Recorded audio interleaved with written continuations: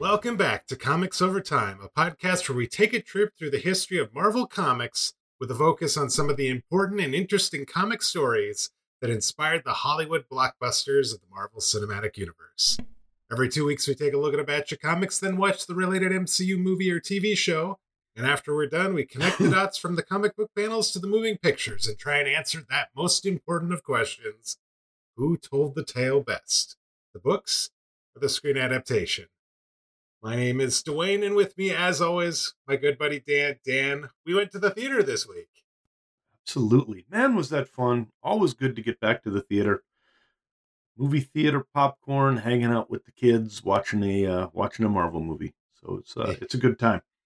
Mm-hmm. As to the movie itself, what did we go and watch? We watched the third installment of the Ant-Man franchise. Who would have ever figured you'd be saying those words a decade ago, right?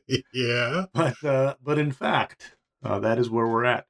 This movie had a lot to do, too, because it actually introduced us to a new hero.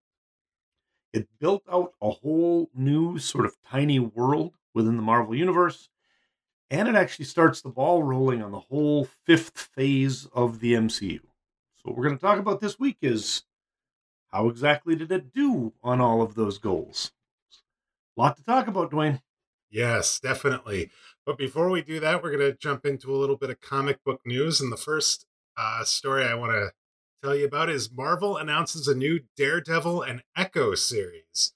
So this is being promoted as a 4-issue mini-series featuring Daredevil and Echo, who will come face to face with a demi-goblin in hopes of saving the Big Apple from the demon's villainous ways. Though little else is known about this so far, Marvel says the fact Echo lost the Phoenix Force is one of the plot threads at the forefront of this mini-series. It's written by Taboo and B. Earl. These two have written a handful of comics for Marvel, including Werewolf by Night, Deadly Neighborhood Spider-Man, and Marvel Voices Indigenous Voices. And the art is going to be by Phil Nato. And if you're interested in that series is going to start in May 24th is when it is tentatively set to release. So what do you think of... I liked Daredevil. I liked Echo the few times that we've seen her in some of the other comic books. So this is pretty interesting. Yeah, and this really probably is going to be something that helps to sort of set up and reintroduce everything for kind of getting a new status quo going before the Echo TV series comes out as well. It's more than likely, if you're looking forward to that show, this would be something that would be a good thing probably to check out to see how the comic books are getting ready for that. Phil Noto's art is always great. He's got a very design-heavy, really clean art style, so I'm sure the art's going to look great. Do you remember Demogoblin from back in the day? We actually faced him in Moon Knight. Early 90s. I do not really remember. Yeah, Mark Spector faced off against the Demogoblin a few times. So okay, it's I think that was about the time when he was going to be, his brother was resurrected, and there was a lot of crazy stuff going on. That would be right near the end of the 90s Mark Spector Moon Knight series. Gotcha. Don't worry about it. I don't think they were that memorable. So you're not you're not missing anything. All right. Okay, the other story, I'm a big Star Trek fan, and actually Star Trek has had a lot of comics throughout the years, and they announced a history-spanning crossover event that is coming also at the end of May, which actually sounds really interesting. It's called Star Trek Annual 2023. It's written by Colin Kelly and Jackson Lansing with art by Rachel Stott. It is a special issue of Kelly and Lansing's ongoing Star Trek series. And what it's going to show is Captain Sisko and the crew of the Theseus interacting with Star Trek characters from various eras of the franchise via the holodeck. And there was a note in here that I ended up taking out, but Sisko has been in the holodeck going through previous eras of Star Trek before in the actual TV series DS9. He actually went through the Tribble episode of the Star Trek original series, which was actually a lot of fun. That episode was a lot of fun. But uh, Interesting. if you're into Star Trek and you're interested in this annual, it's supposed to go on sale on May 31st. Dan, have you read any Star Trek comics? Oh yeah, back in the day there were a lot of Star Trek comics from various publishers. In fact, way back in the day, I've got some old gold key from like the '60s and early '70s Star Trek comics. So even way back, right after the series got done, sort of they did. But then Marvel's had a license on them for a long time. They did a bunch of Star Trek stuff, and now some of the newer ones I haven't so much read. But I read a lot of the ones like in the '80s. And Star Trek has always been a series that really seems to have lent itself well to being adapted to comics because Yeah, they've been pretty entertaining stuff. I prefer the TV shows. I'm not going to say that the comic books are better, but they've held up really well. If you enjoy Star Trek and you happen to find one of the Star Trek comic books laying around, you'll probably enjoy that as well. Also, a lot of the novels. There are a lot of novelizations of Star Trek yeah, that I've read over the years definitely, that I've thought were pretty good too. definitely. I've always kind of thought about getting into Star Trek in the comic book form, but I've never actually done it yet. So maybe this might be an interesting time to look into some of that a little bit. Very cool. You have a recommendation for us for this week? Yeah. So I've just sort of been reading lately a book that's a history of American comics. It's actually called, essentially, strangely enough, American Comics: A History. And it starts in the early years of comic strips and then moves through the introduction of comic books and then all of the different eras since then. And it's really well written. It deals with characters, it deals with creators, it deals with the business side of things and the cultural side of things. So it is an actual history, but it's also, besides being informative, it's also really readable. So, written by a fellow named Jeremy Doiber, came out in 2022, so it's new. It's basically right up to date. And if you're looking for something to kind of introduce you to comic studies and the history of comics, this is a great place to just go and get a sort of one-stop shop to get you started on kind of more the back end history of it. If you want to learn more about comics as an art form, then probably it's something more like your traditional Understanding Comics by Scott McCloud or something. But I really enjoyed this. Recommend you give it a read if you're interested. Right, sounds good. Thank you for the recommendation. And all right, we're going to switch and we're going to start talking about the brand new Ant-Man and the Wasp Quantumania movie. So this is your spoiler warning. This movie just came out several days ago. We're going to be talking about a lot of the characters, a lot of the plot points, all that sort of thing. So if you have not seen this movie and do not want any of this information spoiled, definitely stop the recording now. Watch the movie, go to your theater, watch the movie, then come back and listen to us. If you've already seen it, strap in. We're going to talk all about it, and I have a lot of questions specifically about Kang, but we're going to talk a lot about a Oh lot of man. different characters. So there you go.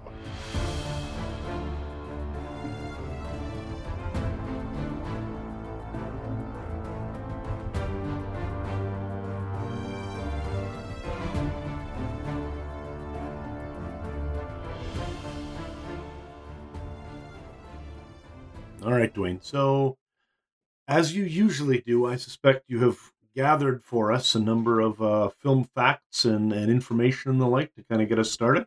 What do you have for us on Quantumania? All right, so Ant-Man and the Wasp Quantumania has a tagline: this February, enter the quantum realm.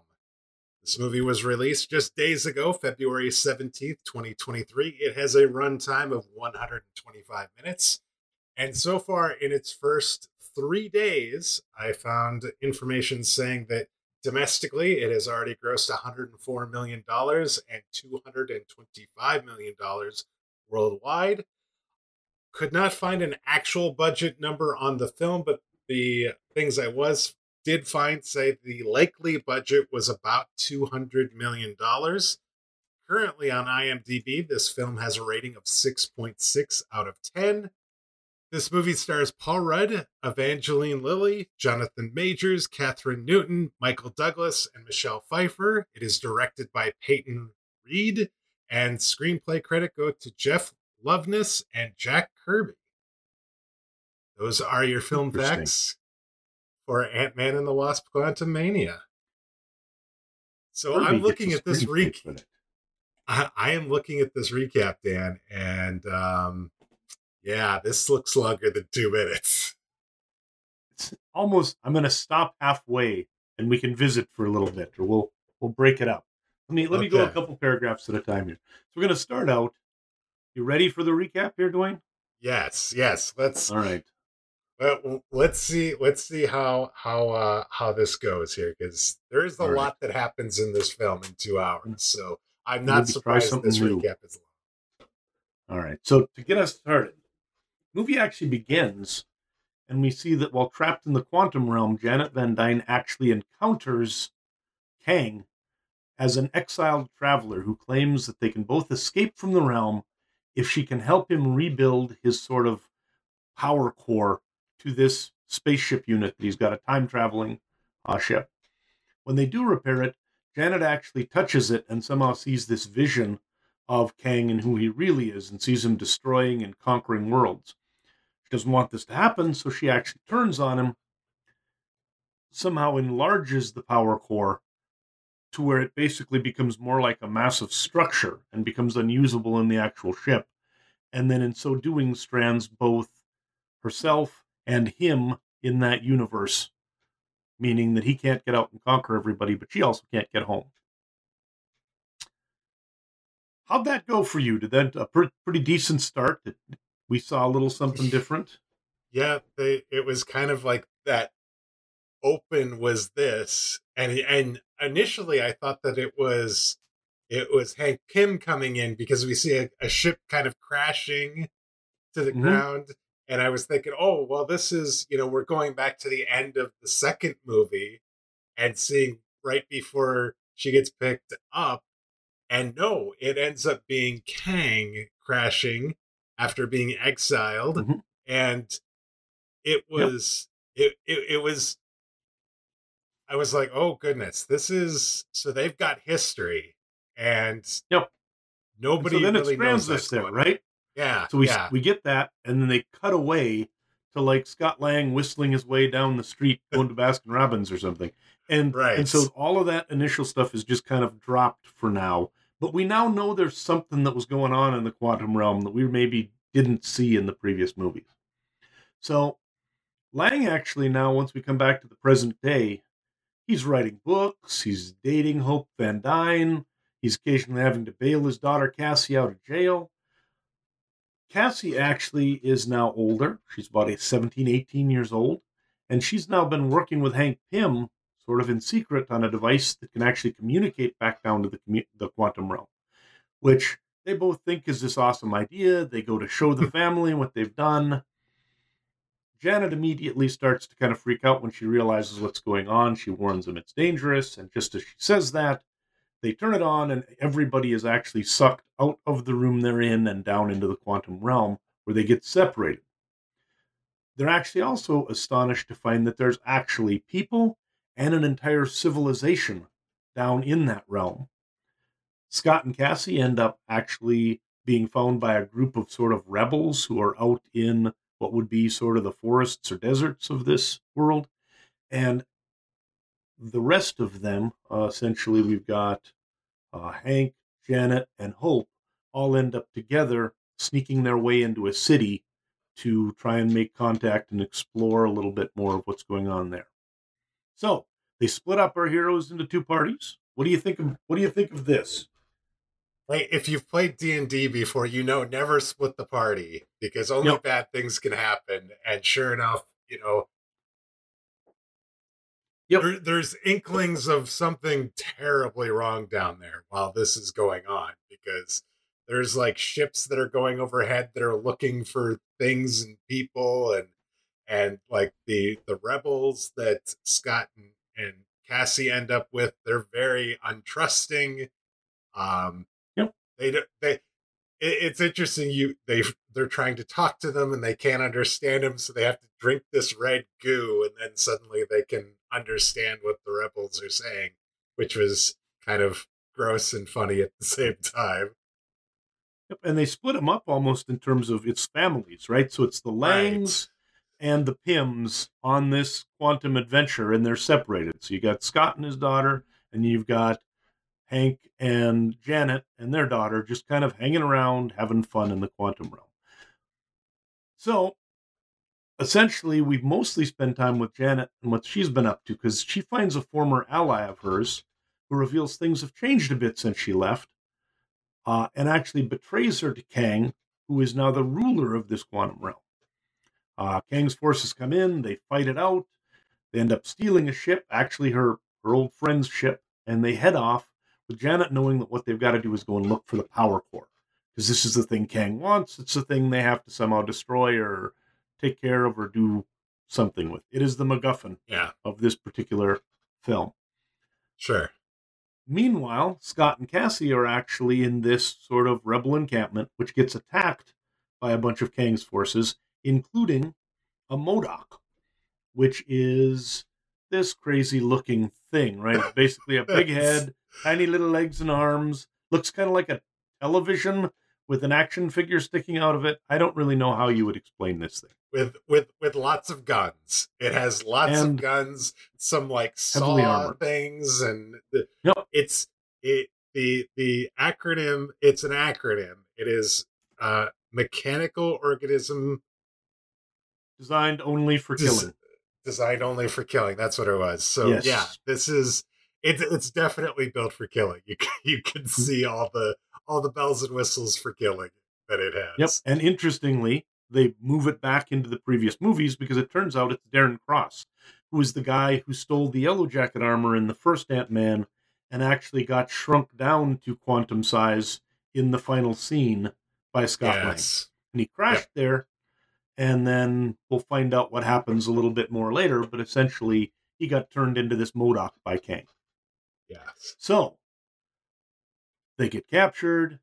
They get brought back to Kang's fortress. He threatens to kill Cassie unless Scott helps to get back that same power core that Janet and the team are looking for, and is then taken to the sort of the center of that huge structure that Janet created, which is where the core is at.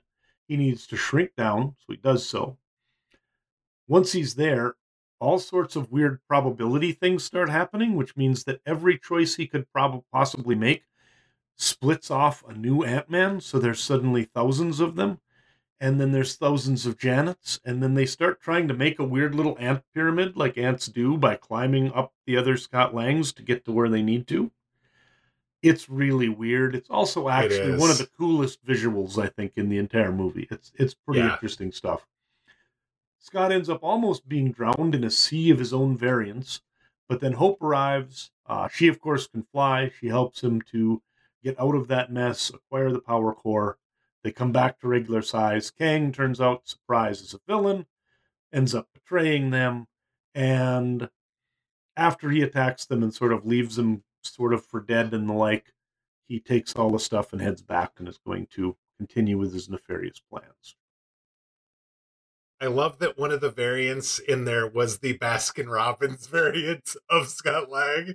It made no sense that that one was No, there, but yet at the same time, it was fantastic that it was there. It was very humorous, and the interesting thing is, you see how much of a driving force that Cassie is for Scott Lang, because all hell is basically breaking loose when all these variants start, saying they're the prime Ant-Man and they're the ones that need to get the power core.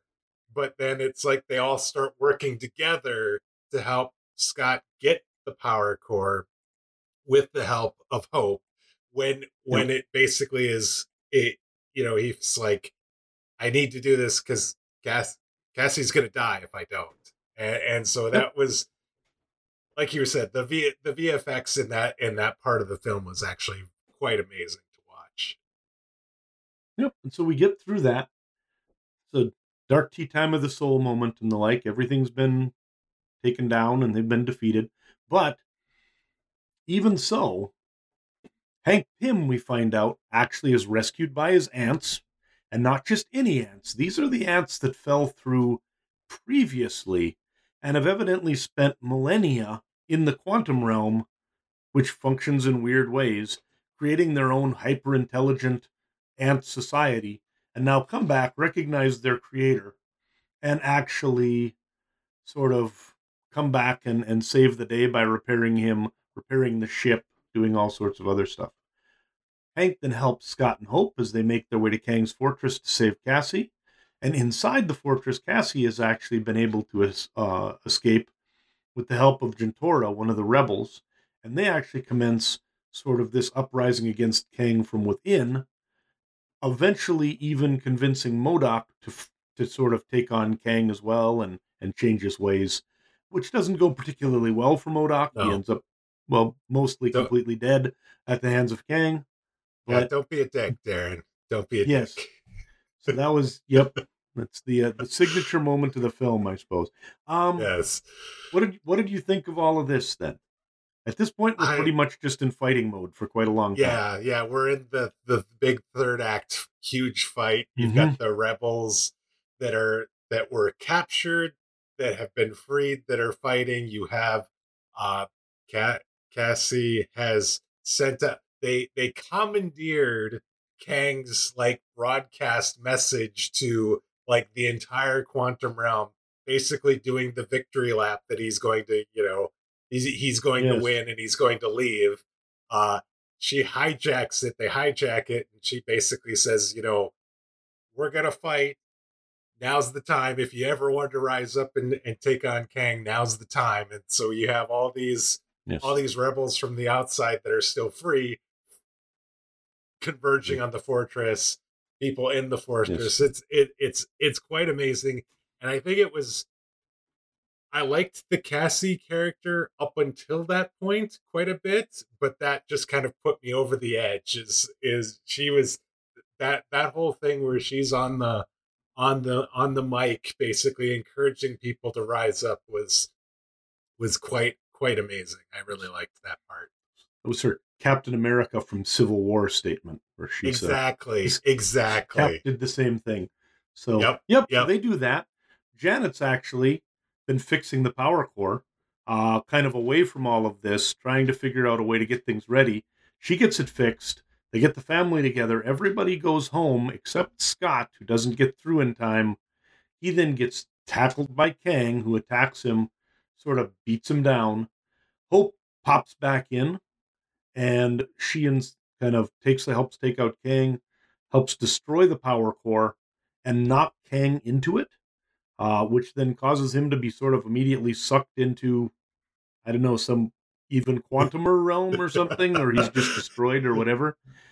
Yeah. Cassie then actually reopens the portal one more time for mom and dad to come back through, and the movie proper ends with the quantum realm freed, the family back at home, and us just waiting for two credit scenes. So the first one, Yes. we see a legion of variants of Kang planning sort of their multiversal uprising, and we also see Loki and Agent Mobus in the 1920s or so on Earth, tracking a Kang variant named Victor Timely. So there you go.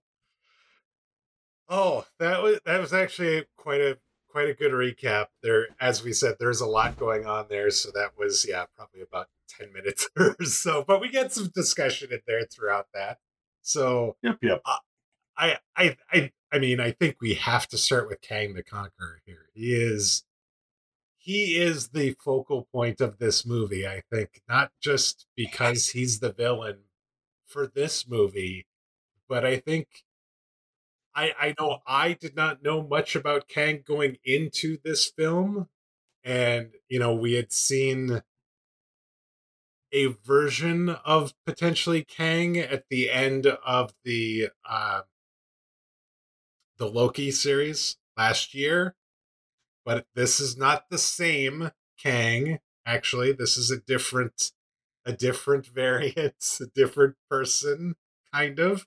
Mm-hmm. Um, but so there was a lot of like foundational work that I think had to be done here, and I think I think they actually did a really good job. And I will tell you, Jonathan Majors is absolutely fantastic in this film as Kang the Conqueror. He he is and like I've talked about this before. The guys that are calm all the time, but you know they're like really smart and have a plan and have contingency plans to their plans are some of the most frightening people, I think, when it comes to villains. And he definitely has that air about him in this film specifically. Yep. And Kang, when we're like, we need to talk about Kang. He is such a difficult character to set up and get people to get their minds around. So they're going to Right. have some work to do. This is a character, too, though, who, even though he may seem complex, he may seem like somebody who maybe has been created more recently or whatever, this is actually an old school Marvel villain. He actually debuted all the way back in Fantastic Four number 19, and he was first named as Kang in Avengers number 8. So at that point, you're talking some of the true classic books of the Marvel age, right? These are books from 1962, 1963. He's been around as long as, not far behind the Doctor Dooms and people like that. What's interesting about him is he is a time traveler, and essentially he's a character who he's from the future, and he uses time travel to go back in time and use future tech to then gain power and influence in previous eras initially. Right. But then he also does sort of have all of these weird alter identities. And I think that's one of the reasons why he was probably attractive to them as a villain, for things that involved variants and involved sort of this multiverse.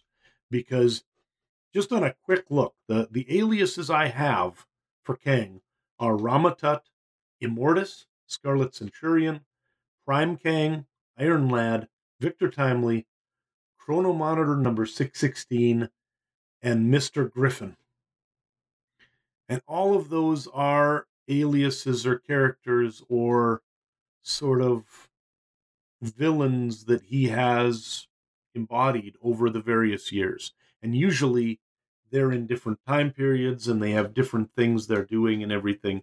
He's been involved with the Guardians and has messed around with all sorts of characters from different parts of the universe. So he really is a good character to bring into the MCU at this point. He's also super confusing because he's a time travel villain. Yeah. So Oh yeah, definitely. And so a couple things that I found in researching about this. Uh, Director Peyton Reed likened the character to Alexander the Great as a reference point for Majors, who also found inspirations in Genghis Khan and Julius Caesar when kind of crafting how he was going to play this character. Major said that Kang would be the supervillain of supervillains and looked to contrast Tony Stark or Iron Man, who he called the superhero of superheroes, which I think is really interesting. Um, he talked yep. about having that this character Kang has lots of character and dimensions and the potential that presented it to him as an actor, noting that Kang would be a different type of villain to the MCU than Eric Killmonger or Thanos were, as well as the possibility of playing a complex villain about whom everyone has to be careful, akin to William Shakespeare's tragedy uh, Lago in the William Shakespeare tragedy Othello. I'm not real Look at familiar you with going Othello. going old school all the way back to Old, Shakespeare even. old Wow. school. So that I mean, and a lot of times that's where they reach for some of this stuff too. And like it is Comics It, are literature, people. Literature, I tell you. yes. And to your point, that mid credit scene, I was like, I am vaguely familiar with the Council of Kang, and we do see basically that's what that mid credit scene is. You have the Mhm. council there, and then you see this large sort of like almost like coliseum full of Kangs that are Yep. just rowdy and getting ready to like take on all the timelines. Yes. Like the Council of Reeds and all the rest. They also call them sometimes, and I'm not kidding, the Cross Time Kang Corps. So just so you know, Okay. I, I, I really doubt they'll be doing that in the movie, but that's my favorite term for them is Cross Time Kang Corps. Is all of those crazy Kangs coming at you. Everything with Kang gets really confusing. It even goes back to his very name because he is actually from the 30th century or something like that, and his name is Nathaniel Richards. He is a descendant of, evidently, both Reed Richards and Doctor Doom. So at some point, Oh, the streams really? crossed, and he's very much, I mean, he, debuted in Fantastic Four. He is a descendant of the Fantastic Four. This is a guy who's 100% in that legacy. And that's one of the reasons also why they've had the Council of Reeds. The fact that centuries later another one of his sort of line is causing trouble in the Marvel universe this way. The Richards are brilliant and they're extremely dangerous. They don't always mean to be, though. Initially, Nathaniel Richards wasn't really thinking he was going to be a villain. He kind of ended up that way. And so you even look at the fact that later, when Cassie first meets Kang in the Young Avengers, he's actually in Iron Man armor, and he calls himself, and that well, actually, that's one of the ones there. He calls himself Iron Iron Lad, Lad. Mm. and Iron Lad looks like Iron Man, but he's actually a young version of Kang from ahead in the future, before he goes bad, who's now at some point read in the history books that he goes bad and has decided that he's going to go back in time before then and stop himself from becoming a supervillain. Oh gosh. So Yeah. you've actually got Kangs fighting Kangs. Uh-huh. Yeah, to your point, even in this film, he talks about the fact that basically he's not the villain here. He just Yep. is trying to get out of the quantum realm, that something really big and bad is coming, but he also admits that it's him that's coming. Other versions of him are coming, and it's going to be bad when they do. And he needed to get out of here. And you know, I don't think you kind of see that at the end of the film. Scott's like starting to put some of these lines together, and he's like, "Uh-oh, did I just like completely doom us as a civilization because I beat up this one version of Kang? Because there's other versions of Kang that are coming." And that is one of the readings that's possible, is that Janet made a big mistake in that when she saw the vision, she saw the face of Jonathan Majors doing all these horrible things. The guy who she was working with may have been the one who was keeping all the other ones back.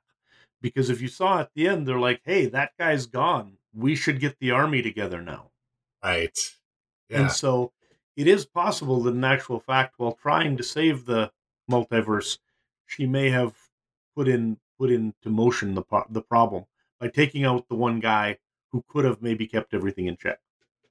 Or at least was trying to, which Yep. maybe why he got exiled, and Yep. yeah. So there's going to be a lot more discussion about Kang, but let's move on, and I want to talk about the other kind of really big kind of villainy sort of thing here, and it is the MODOK, because I this month actually in Marvel Snap the we got MODOK as a card. I had not seen or knew of MODOK before this month, and oh my goodness. I was not necessarily expecting to see a MODOK in this film. Obviously, there was. And I will say this, that could have looked horrible from a VFX standpoint because obviously there's a lot of VFX going into this MODOK actually being on the Yes. screen. But it didn't look that bad. Like, I mean, it looks hideous.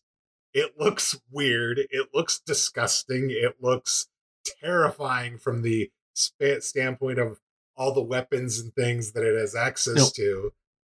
But at the same time, I thought it looked cool. I thought it made sense. The callback to it being Darren Cross from the first film Yep. was chef's kiss. Fantastic. It was like there's a loose end that isn't a loose end anymore. What did you think of Yep. MODOK? I at first had no idea what to think. That really was weird, right? Yes, yes. It is a hideous character, and I think that even if the VFX are good, just how inhuman that is with that massive, like stretched out face and then the tiny little Uh-huh. legs, and the fact that they had him play it as such a sort of weird, frenetic character. You've got in the notes here something about they played it as Otto from A Fish Called Wanda. And as soon as I Yes. read that, I'm like, oh my God, yeah, I can see that. That Yeah. sort of just manic violence and sort of insanity. Like it seems like going through and being turned into a MODOK messed with his psyche, with his ability to maintain sane. But I liked it more than I thought I would. I think I still could have done without a MODOK in this film, but I Sure. liked it more than I thought I would. Yeah. You've got a question of, is this the way it is in the comics with Darren Cross as well? Not even remotely. Uh, Okay. I was so wondering. again, MODOK's an old character, not as old as Kang. He came out first in 1967 in Tales of Suspense number 93. He was actually an AIM engineer, like one of those guys in the yellow sort of radiation looking suits. Sure. He actually ended up sort of offering himself up to be genetically experimented on by the organization, became hideously deformed, gained super intelligence, and then essentially murdered everybody else and took over the organization. So a warning about AI in our modern Yeah. day. But Yeah. so he was not anything to do with Ant-Man. He actually was a Captain America villain for the most part, because AIM was mostly a Captain America organization that he fought. Sure. He did occasionally fight others, ended up dying in 1986 in the comics, and then was resurrected here and there as needed through various comic mechanisms. So you'd Yeah. see him once in a while. Eventually, there now is a new one called MODOK Superior, who appeared in the Gwenpool comics and has become sort of her, uh, I guess, archenemy in some ways. And that's actually pretty entertaining. Gwenpool is sort of a Deadpool takeoff that's kind of got more of a comic-y kind of feel to it. And I think that MODOK has been a really good... I like the Gwenpools with MODOK a lot. Those were pretty cool. In essence, though, yeah, I think that as being just this crazy killing machine that's also smart, but completely off the wall, Yeah. they captured the essence of MODOK pretty well. But it's a very Yeah. different one. And as a Oh, note, if you saw his like blasts in the comics, that's actually that his brain is so overcharged, he's got a headband where he can channel mental energy into these crazy like laser beams. oh, And so jeez. that's kind of a little bit different. All So right. Yeah.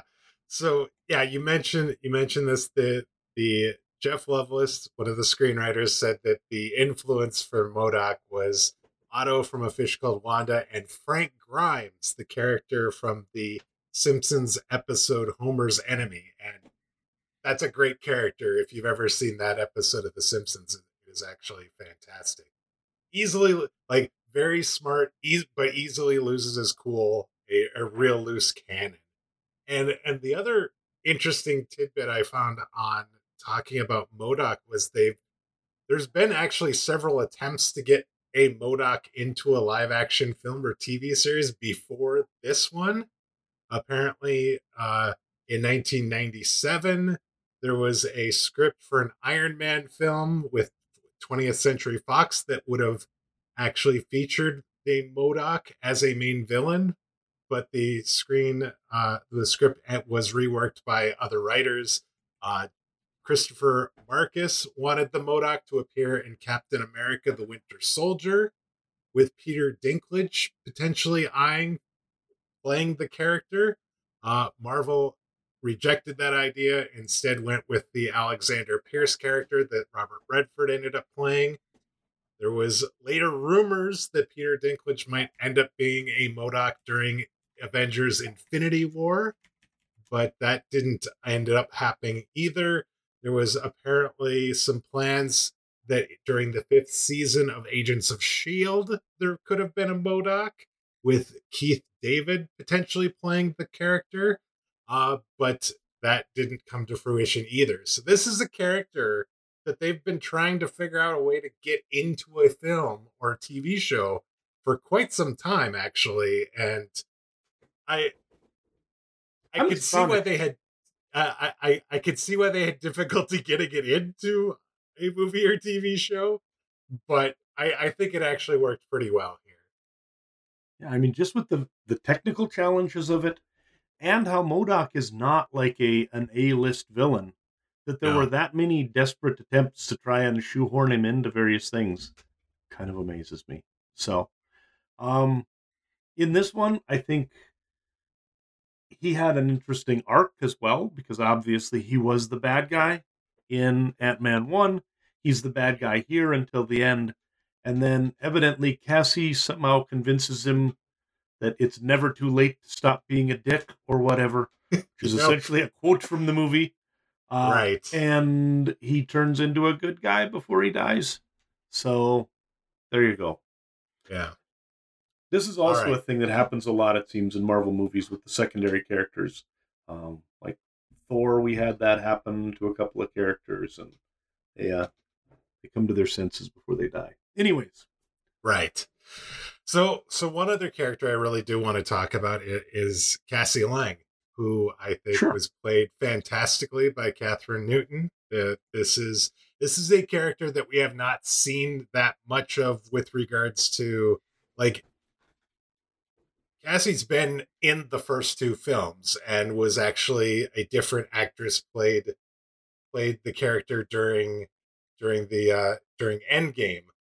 But, like, throughout these movies, Cassie has always been a a very big motivator for Scott. She has been a very important part of his life, and a real motivator to actually get to progress through the films and that sort of thing. And I really liked the fact that they actually created a fully fleshed out character in this film. You really found out what kind of person Cassie Lang is. She's very strong willed. She wants to help people, even potentially at the detriment of herself.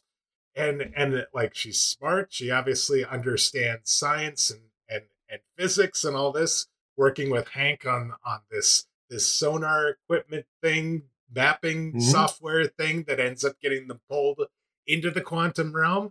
And she even has a suit, like we like had was kind of spoiled in some of the Volkswagen trailers before the movie came out.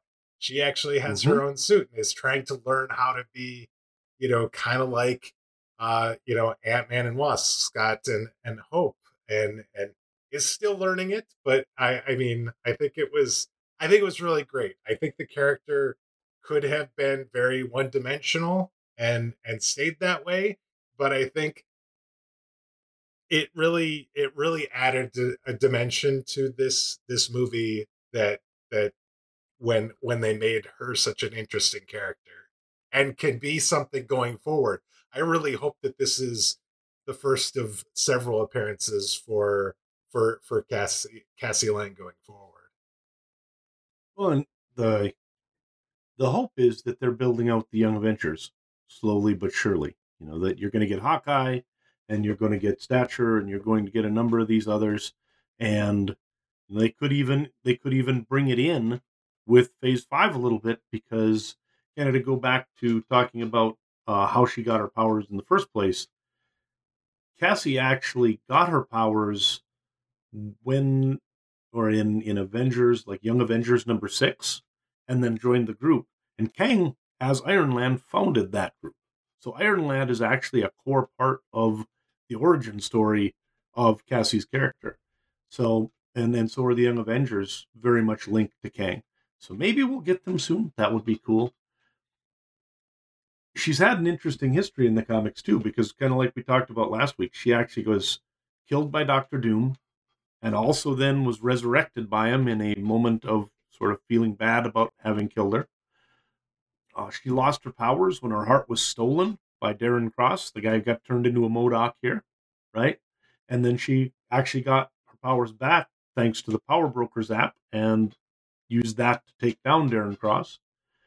And she's been both Stature, which is kind of growing powers, and then Stinger, where she's got the wings in the comics. So she's had a pretty decent last decade as a comic character, and I think good there's a good chance they're building these younger Avengers out so that they can sort of take over in the next decade here. Yeah, that makes sense.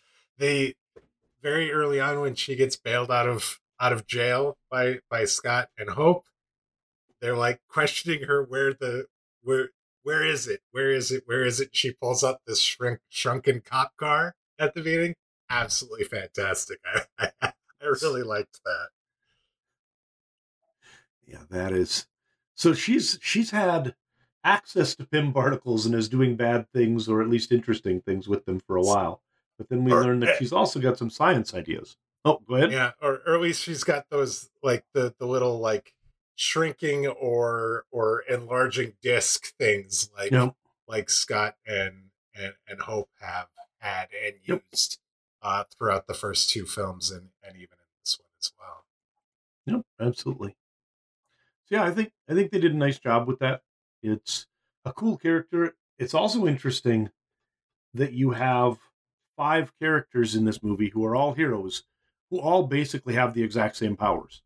So, so I've essentially taken the powers really away from Janet and Hank, and they're just doing sort of other stuff now.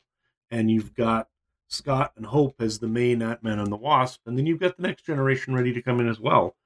But they're all kind of the same. So being able Yeah, to make that so it differentiates, and they all kind of did their own interesting thing, was something that was important, and I think they did a decent job of. so what did you think of uh kind of this backstory, or like the reveal about what uh Janet Van Dyne had been doing in the quantum realm that she wasn't talking to anybody about until they got back into the quantum realm? So I think actually that, for me, Janet and Hank's stories were the most interesting ones in the film. I know you like Cassie obviously a lot. Yeah, For me, yeah, it was these two that I really kind of enjoyed. It was very awkward at times, because it yes, was obvious that Hope was learning things about her mom and Hank was learning things about his wife that were uncomfortable, and they didn't really have time to process them because they're in the middle of trying to stop a dictator from destroying the universe or whatever. But she had a very active life in the quantum realm. She started wars, she fought in wars, she had her own new group of friends. She evidently had needs at times.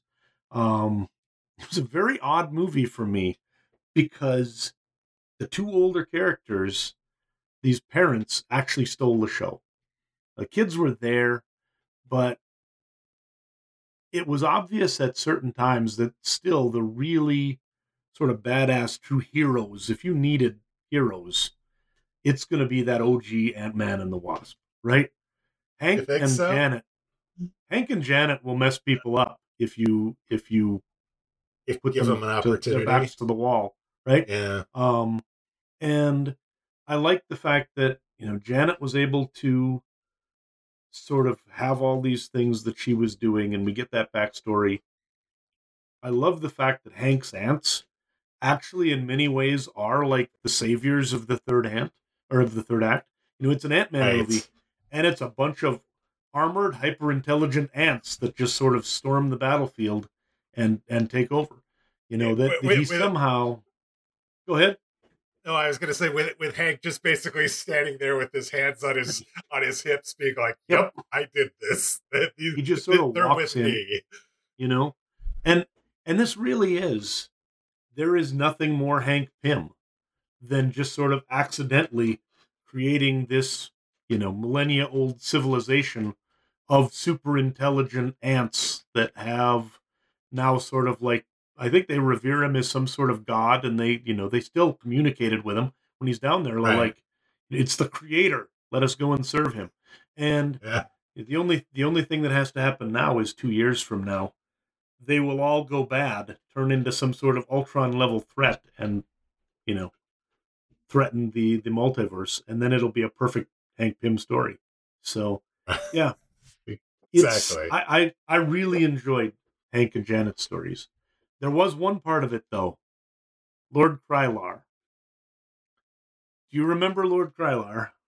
Oh, I mean, how could you forget the uh when Bill Murray comes on the on your film screen, you're going Yeah, to it's going to be memorable in some way, shape, or form.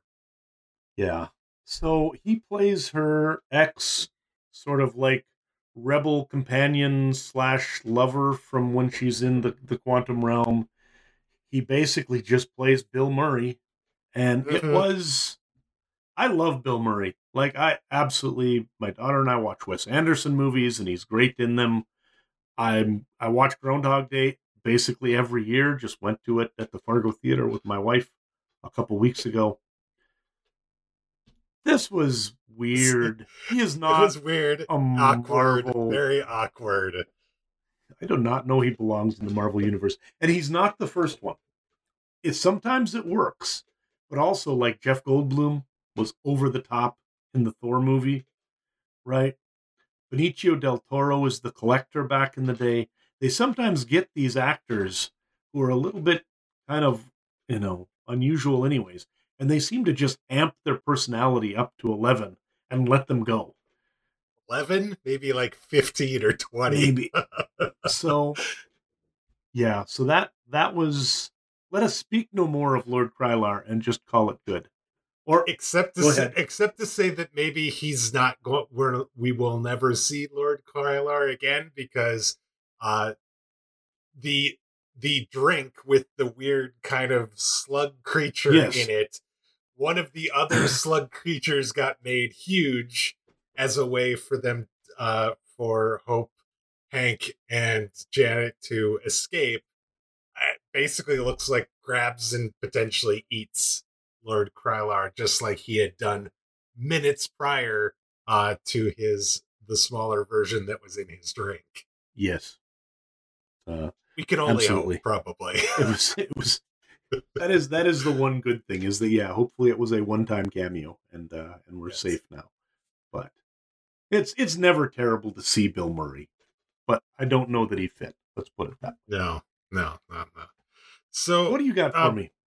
I wanted to ask you about what did you think overall about the visual effects in this film, because I definitely I think we've had a real critical eye over the last few films about some of the VFX shots not really being up to snuff, at least as it pertains to maybe previous films, or other films that aren't Marvel films. And I think what caught my eye, or what I noticed, was a fact that nothing really jumped out to me of being too bad or out of place in this film.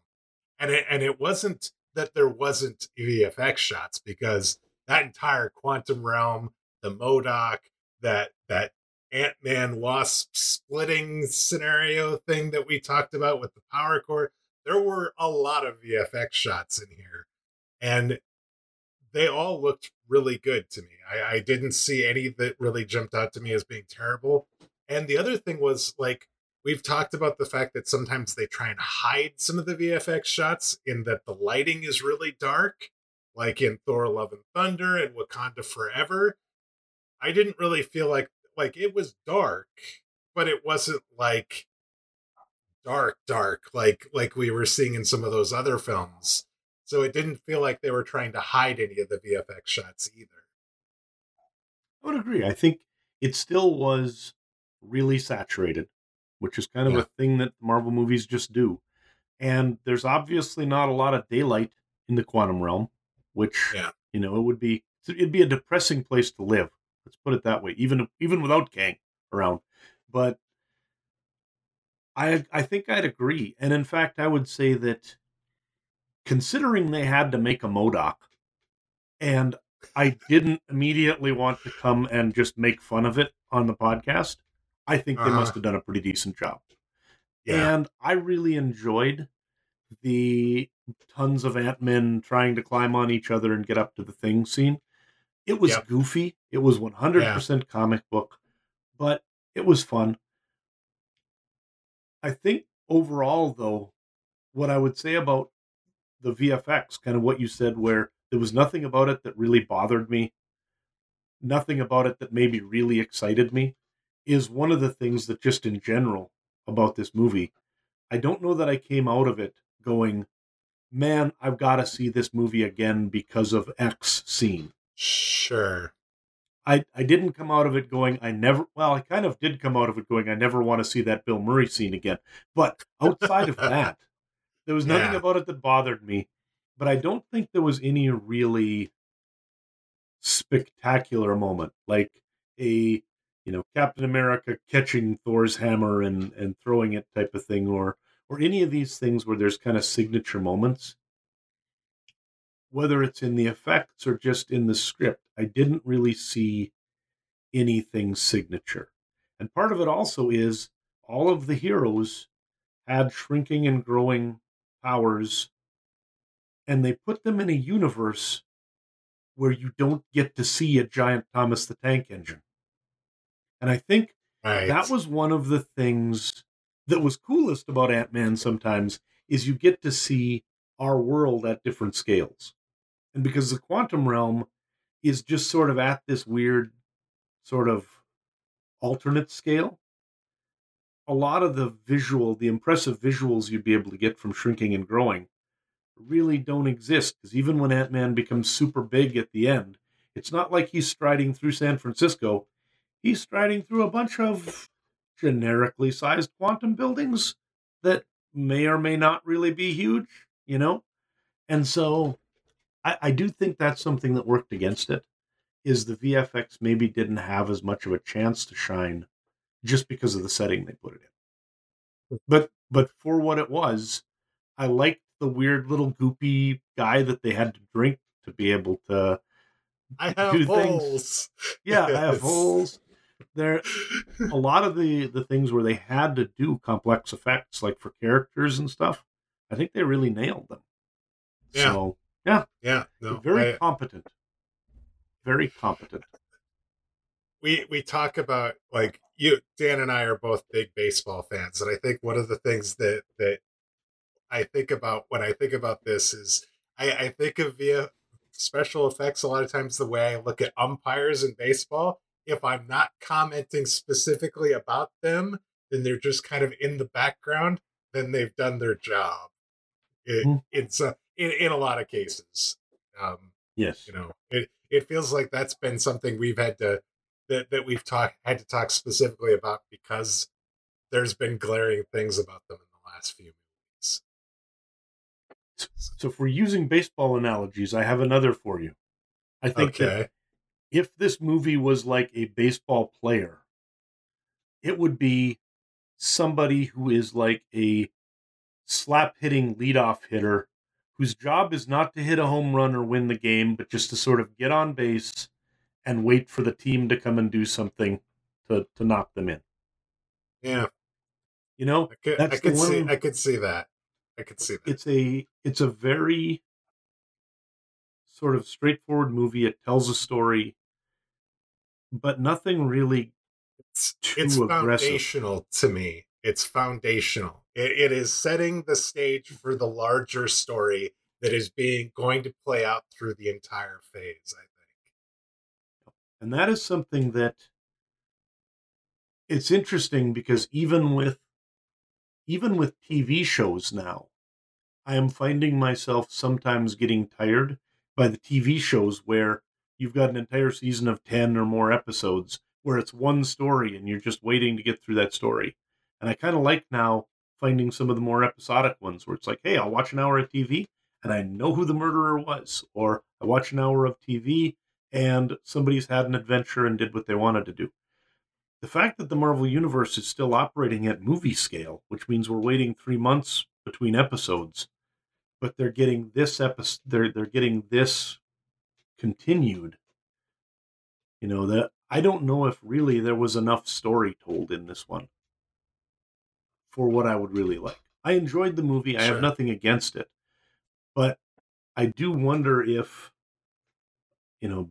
partly because it's the start of Phase 5, if maybe they could have told a bit more, told a story that made more difference, because really the main thing that happened here is Kang didn't escape. Somebody who already was stuck in the quantum realm now is still not out of the quantum realm. Like nothing actually changed. Right. You know? Yeah. Yeah. So anyway, So you I have a normally few quick oh, I have a few quick tidbits and references from the comics before we wrap up this discussion. We do our face off. The first is, and we talk about these a lot with the movies, kind of the working title for this. The principal photography for this movie started actually July 26th, 2021, under the working title Dust Bunny. So if you're interested in what the working title of this or code name for this film was, that's what it was. Uh, Peyton Reed, the director of the film, actually early in his directing career, actually directed some behind the scenes materials for the Back to the Future franchise, and he kind of paid tribute to that during one of the opening scenes in this film. You see the family kind of gathering around for pizza, and they bring out this like really small pizza, and then they like put a drop or two of something on it, and it suddenly becomes like this extra large or at least a large size pizza. That's like directly out of Back to the Future too. There was a small pizza that you put in the oven and it comes out as a full sized pizza, which I thought was actually quite fun. And interesting. one other just note about the dynamic between fathers and daughters that Jeff Loveness used for Cassie and Scott's relationship. He said that they kind of took some inspiration and references from the film's Father of the Bride from 1991, as well as the movie Hook, which I actually really like. Father of the Bride. It is one of my favorites. It's a Steve Martin film Yep, that absolutely. is quite fun. So I thought that was Classic Steve interesting. Martin. Yeah. So the last couple of references to the comics, Scott's Ant-Man suit has been altered to include the classic chest pattern from the comics. Yep. Kang's facial scars resemble markings on his mask from the comics, and his face shield also makes his face appear blue, which is how he looks in the comics. And there was a rather cheeky little reference to comic book issues in here as well. Towards the end of the film, they need to unlock the drawbridge that has been kind of retracted, and they're trying to figure out what the passcode is for it. 18147. That sequence actually is rather important because Avengers 181 was Scott Lang's first appearance, while Marvel Premiere 47 is the first appearance of Ant-Man. So, Wow. yeah.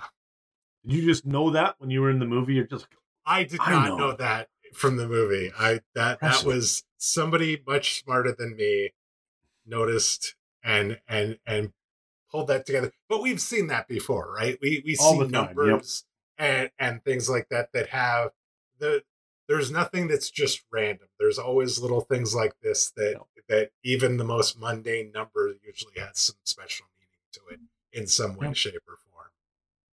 Yep. And the bus numbers and on Moon Knight and stuff like that, and a lot of the other things, apartment numbers, they do it on all Yep. sorts of things. So, Yep. alrighty, sir. So, talked about things a little bit. Now we come to that point. We've read a bunch of Ant-Man comics, including the Astonishing Ant-Man number 1 through 13 from back in 2015, and we've also watched Ant-Man and the Wasp: Quantumania. Which of these do you think told the better Ant-Man story? Oh, wow. I probably should have had a better answer for this set up and ready to go. Um, I'm actually going to lean toward the comic here, and it's interesting because I think that the movie has some interesting things going for it.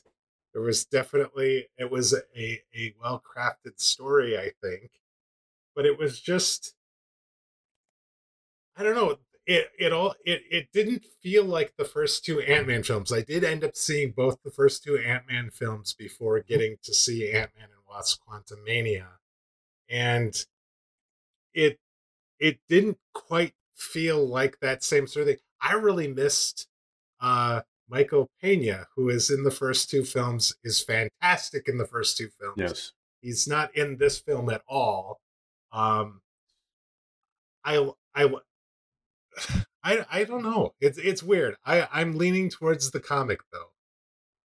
I, I hadn't even thought of this, but yeah, that's like making a Doctor Strange movie without Wong at this point. Why would anyone go to a Doctor Strange movie that doesn't have Benedict Wong in it? Because he's so Yeah. spectacular as a supporting character. And the same thing. Michael Pena was like one of the best parts of those movies. So the fact that they essentially took him out completely, he didn't even appear in like some scenes at the beginning just as a setup or Oh, whatever. Just not at all. Yeah, that's absolutely unfair. Uh, that's an I want my money back moment when you realize that one of your favorite characters isn't in the threequel. But anyway, I agree. I think that I liked the story we read last week was a complete story. It was something that kind of had a very Ant-Man feel. It had the feel of kind of the early Ant-Man movies and the She-Hulk TV show, and a lot of these that are taking kind of a cheekier look at some of the lesser characters of the Marvel Universe. And I liked the way that they dealt with Cassie in that one. There's a lot of elements from those comics that come into this, because like that's the origin of Stinger and the like. So yeah, I think if I had to, especially for someone who'd watched Ant-Man 1 and 2, I think if they're like, which one would I enjoy more as an Ant-Man 1 and 2 fan, I think you'd probably enjoy the comics more than the third Ant-Man movie. And nothing there was against it something. entirely. Yeah, there was something really interesting about halfway through the film. And I'm watching it and I'm thinking this feels a little more like a Star Wars film than it does a Marvel movie. And like I was specifically thinking of like the cantina and stuff from like the original trilogy and that Yep. and seeing when they first go into that town and they're seeing, the broccoli headed guy and all these other different things. I'm thinking, wow, this has just sort of feels Star Wars, which is interesting because Peyton Reed actually directed some episodes of The Mandalorian, which I did not There you realize go. until doing some doing some research on Peyton Reed. But it, again, it's a solid movie. It was fun. I enjoyed it. I sat there. I had popcorn and I got to see some characters that were interesting and fun. I'm really excited to see what they do with Cassie Lang. I think that character has a lot of potential, and there's apparently talks about possibly doing a fourth installment of Ant-Man, which you know I Yep. obviously it depends on how the box office goes for this overall, but I I I definitely could see that happening. Yeah, and I also enjoyed it. I just think that it was enough of a departure, and it was a movie that obviously was being used to set up other things. That the word potential probably is both the good and the bad part of this. That you see the potential of Cassie to be used as a main part of the MCU moving forward. You see the potential of Kang as this villain who's going to be somebody who's really going to be interesting and you're looking forward to seeing in the future movies and the like. So yeah, I think it was a good time. I'm not going to give it a I wish I hadn't gone, but I also think that it's not something that I'm going to watch repeatedly. If I had Right. if I had a choice to sit down and watch an Ant-Man movie, I would choose one or two rather than this one probably. Sure. I would definitely concur with that opinion.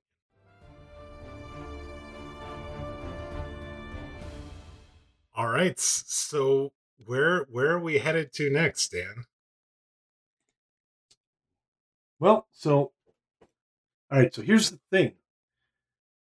We finished up Age of Ultron, and then we hopped in to do Ant-Man and the Wasp Quantumania because we wanted to make sure that we got that taken care of and that we were able to get this one out in time. The movie that's actually the next one we're going to look at, sort of a little bit oddly, is actually Ant-Man. So we're going from Ant-Man 3 this week back to Ant-Man number 1 next week. So we're going to read some more Ant-Man comics.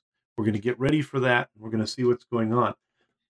Because of the fact that we've already read a lot of the stuff that would be the Ant-Mans that are essentially the Scott Lang ones, we're actually going to drop you in with a history of Hank Pym himself by reading Tales to Astonish, 27, 35, and 44, which are the three first appearances of Hank Pym and Janet Van Dyne.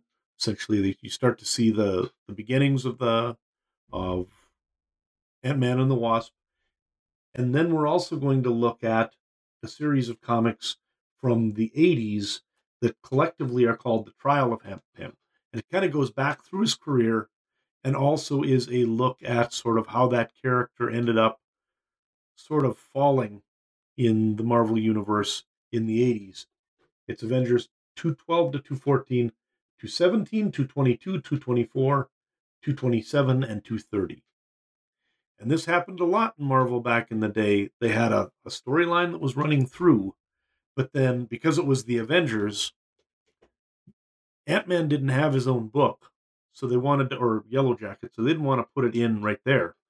But they still didn't just want to ignore all the other characters while they were doing it. So you'd have some issues that would focus on other Avengers and then they'd come back. So you can read 212 to 230 if you really want to, but you don't need to. It's just the ones that are listed that we'll put into the notes for the show. Sure.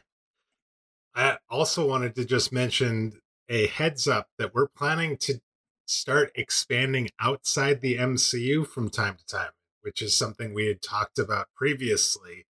And to that end, we are planning on covering the new Shazam movie that's coming out next month. That's going to be kind of our first look outside the MCU. So if you're interested in Shazam, we're going to have a a 2 week look at Shazam, both in the comics and then the new movie, which I know Dan really likes. Liked the first film. I did not like it as much, but we are going to. I'm going to give Shazam another chance by going and seeing the second film, and then we're going to talk Wayne, about in it on fact, the podcast. is being gentle. He actually actively seems to have disliked the first Shazam movie, and he's nodding his head here. While I really liked it, so we have generally, I think, mostly agreed on most of the Marvel stuff in terms of how we felt about it. This one, the first one, we had a serious diversion. We'll see how it goes on this return. I also attempted to move him even farther away than Shazam, and I recommended we review the new Cocaine Bear movie coming out. But that was No, just no. That was a that bridge was too far, Dan. that was That a was a bridge bridge too too far. far. I proposed it as a movie that should have been a comic, and that we could review it that way.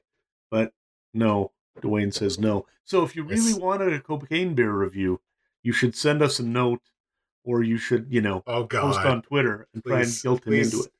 But please do not do that. Please do not. anyway, Ant-Man.